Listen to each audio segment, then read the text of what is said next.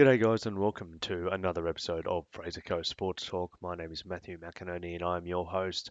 And today we're unpacking the big news, the big visit from the Brisbane Roar on Monday to the Fraser Coast. They announced a number of deals which will benefit the Fraser Coast and Wide Bay football community. We've got a school of football.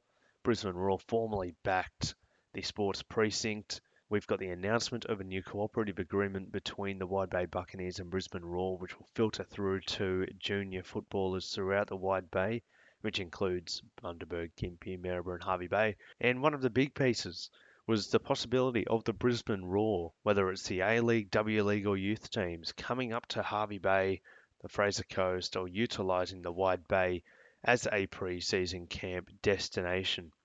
I caught up with David Poiret, the managing director of the Roar, as well as Wide Bay Buccaneers president Stuart Taylor.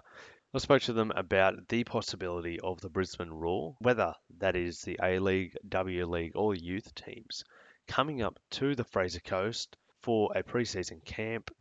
A lot of that does hinge on when the Fraser Coast Sports Precinct is actually completed, but as it stands now, the signs are looking very positive.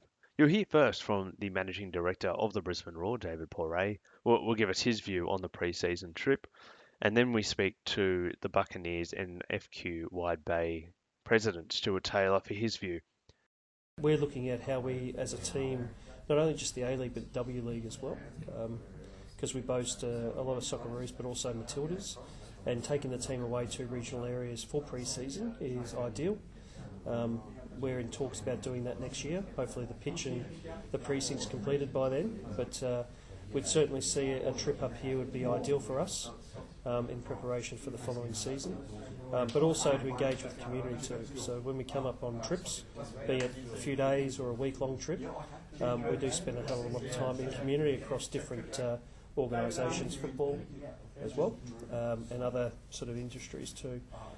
So yeah, I'm very hopeful that we can engage in agreement with council that will see us here, hopefully playing a pre-season game, either against local team or if it would avail of the opportunity, maybe another A-League team in that pre-season. But definitely spending a few days up here in camp and engaging with the community. We've always said that if we have a professional precinct, we will bring professional teams to the region. Brisbane Roar went out there, they had a look, they liked what they saw. 2 years ago they came out and said this is what's needed, we've now got it, and they've made a commitment that if they can, they would love to come up to the region, potentially either for a pre-season game, but more importantly, probably more significant for the region, is youth carnivals and development carnivals. To me, we are the perfect region to encourage players from all around Australia to come and learn from Brisbane Roar coaches, to learn from what is the Brisbane Roar philosophy.